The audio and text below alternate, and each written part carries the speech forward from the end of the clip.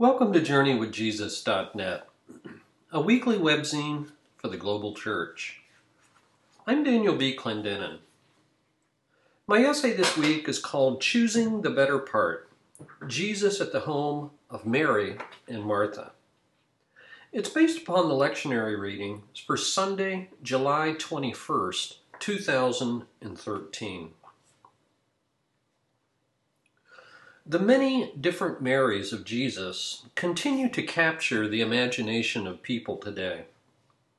Depending on how you parse the 50 references to Mary in the New Testament, there might be as many as 7 of them.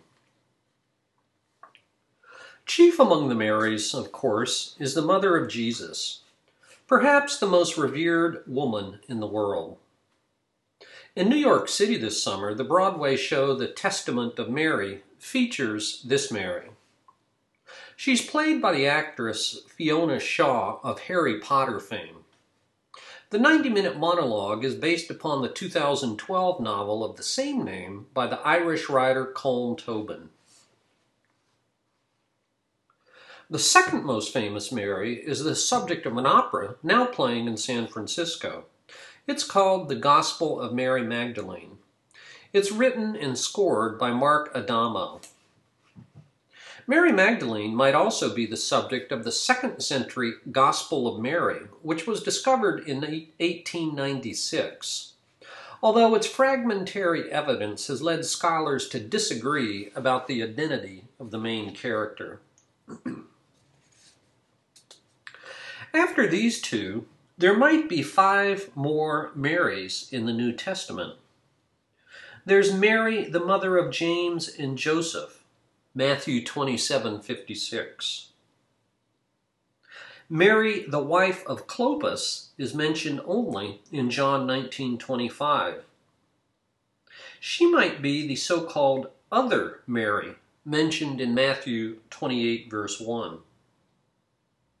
Luke mentions Mary, the mother of John, also called Mark, Acts 12:12. And Paul, in Romans 16, verse 6, commends Mary, who has worked hard for you. Finally, there's the gospel for this week from Luke chapter 10 about Mary of Bethany, the sister of Martha and Lazarus. For many centuries, some people identified, which is to say confused, Mary of Bethany with Mary Magdalene. Like Caravaggio in his famous painting. Today, most interpreters think that they are 2 different people. The 3 siblings, Mary, Martha, and Lazarus, are mentioned together 3 times. All 3 stories take place in their house in Bethany. They were clearly close friends and supporters of Jesus.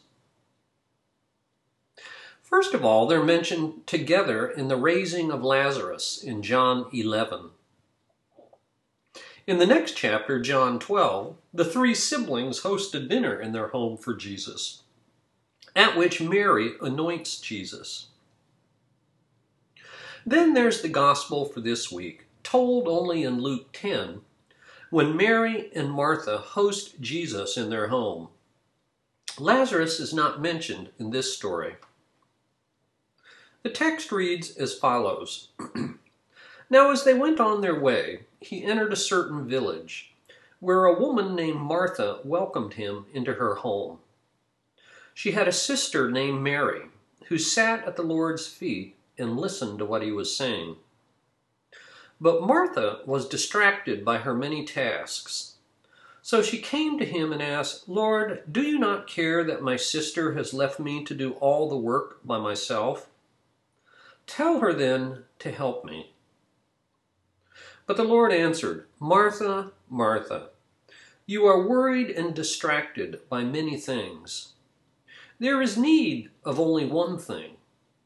Mary has chosen the better part, which will not be taken away from her."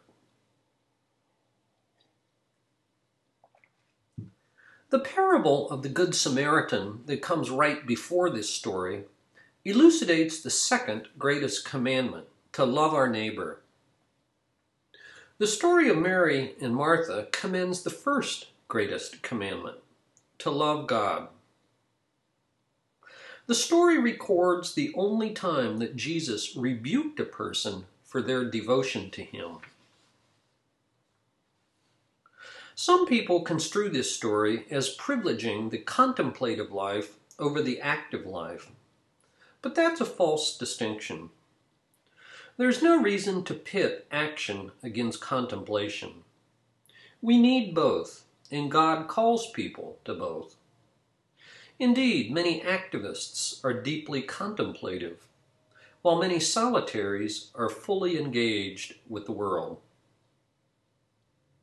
Instead of contrasting the active and contemplative styles of life, Luke contrasts Martha's distracted life, a word he uses 2 times, with Mary's centered life. How ironic that Martha's earnest acts of devotion precipitated aggravation and annoyance. The Trappist monk Thomas Merton spent 27 years cloistered in Gethsemani Monastery in rural Kentucky. His monastic life of silence and prayer invigorated his prophetic writings that spoke to the entire world, and that paradoxically turned him into a silent speaker and a celebrity in solitude. His solitude and contemplation fostered engagement with the world rather than any escape from reality.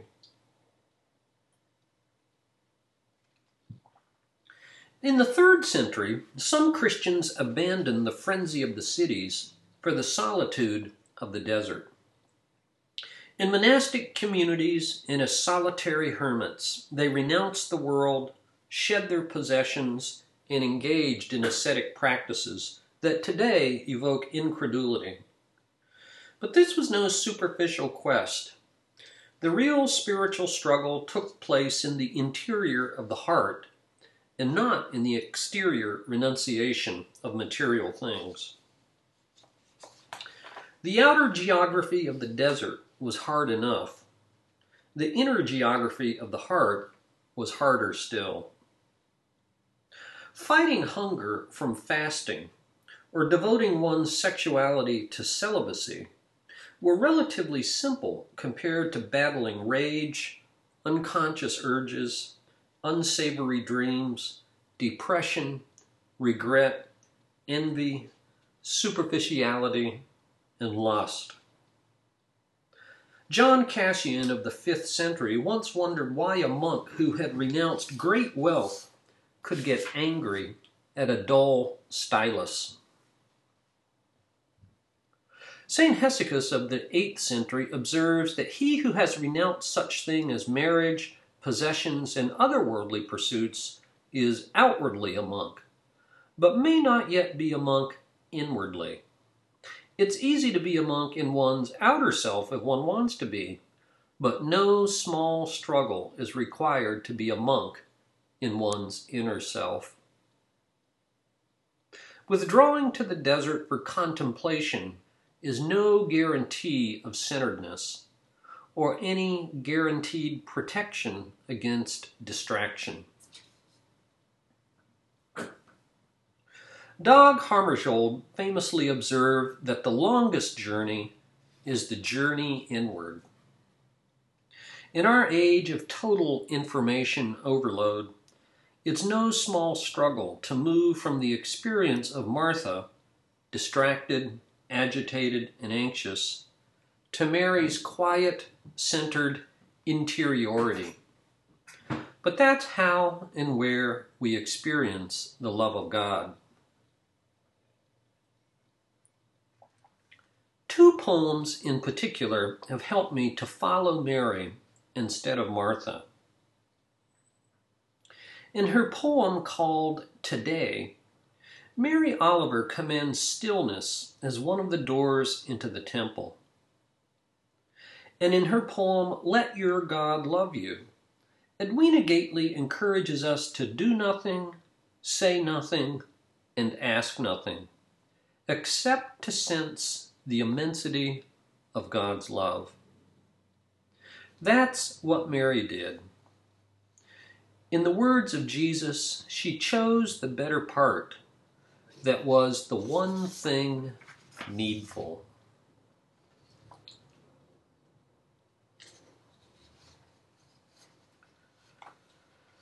For books this week, I review a collection of fiction short stories. The title is called 10th of December, and the author is George Saunders. New York Random, 2013, 251 pages. George Saunders has earned numerous awards and bestseller status for his half-dozen books of short stories, essays, and novellas. In 2006, he won both a MacArthur Genius Grant and a Guggenheim Fellowship. Since 1997, he has taught creative writing at Syracuse University. I read this collection of 10 short stories after seeing an interview with Saunders on the PBS NewsHour. Many critics have noted the tragic comic tone and moral inquiry in much of his work.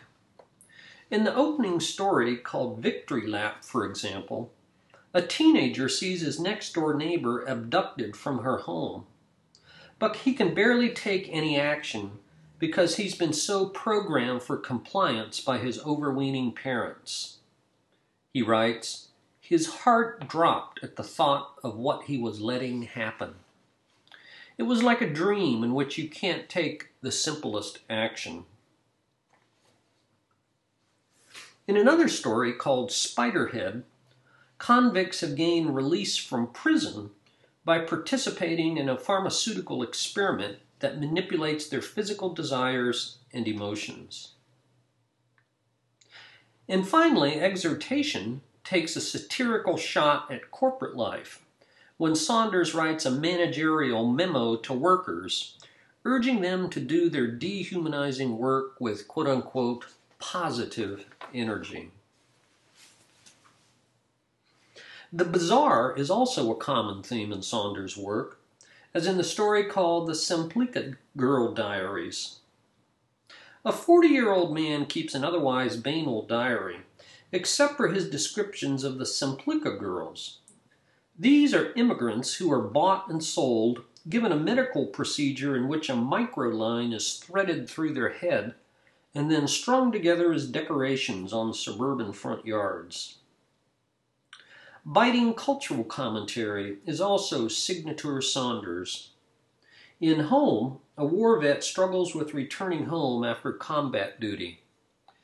His crazy mother says, "He ain't himself. Look at him." Dave Eggers writes on the back cover of this book, "There's no author I recommend to people more often than George Saunders. There is no one better, no one more essential to our national sense of self and sanity." That's high praise coming from Dave Eggers, but it's well deserved. Once again, the author, George Saunders, collection of 10 short stories called 10th of December. For movies this week, I review a film from 2013. It's called 42. 42 isn't a great movie, but it tells an incredible and important story. In 1945, Branch Rickey of the Brooklyn Dodgers Major League Baseball team decided to do the unthinkable and sign a colored player to his team. He seems to have had mixed motives. He thought he could sell more tickets. He regretted that in the past he had not done more. And, at least in this film version, he keeps mentioning his Methodist social activist convictions. Rickey had identified his perfect candidate, Jackie Robinson, the first athlete ever to letter in 4 sports at UCLA, and a commissioned officer in the Army. The movie covers Robinson's famous first season in 1947, when he not only broke the color barrier in baseball, but also won Rookie of the Year and led the Dodgers to the pennant. He wore number 42, the only number ever retired across all of baseball. 42, featuring Jackie Robinson. And finally, for poetry and prayers this week, we've posted another Celtic poem, or perhaps prayer, called The Gifts of the Three. It's originally from the Carmina Gadelica and taken from Esther de Waal's wonderful book, The Celtic Vision.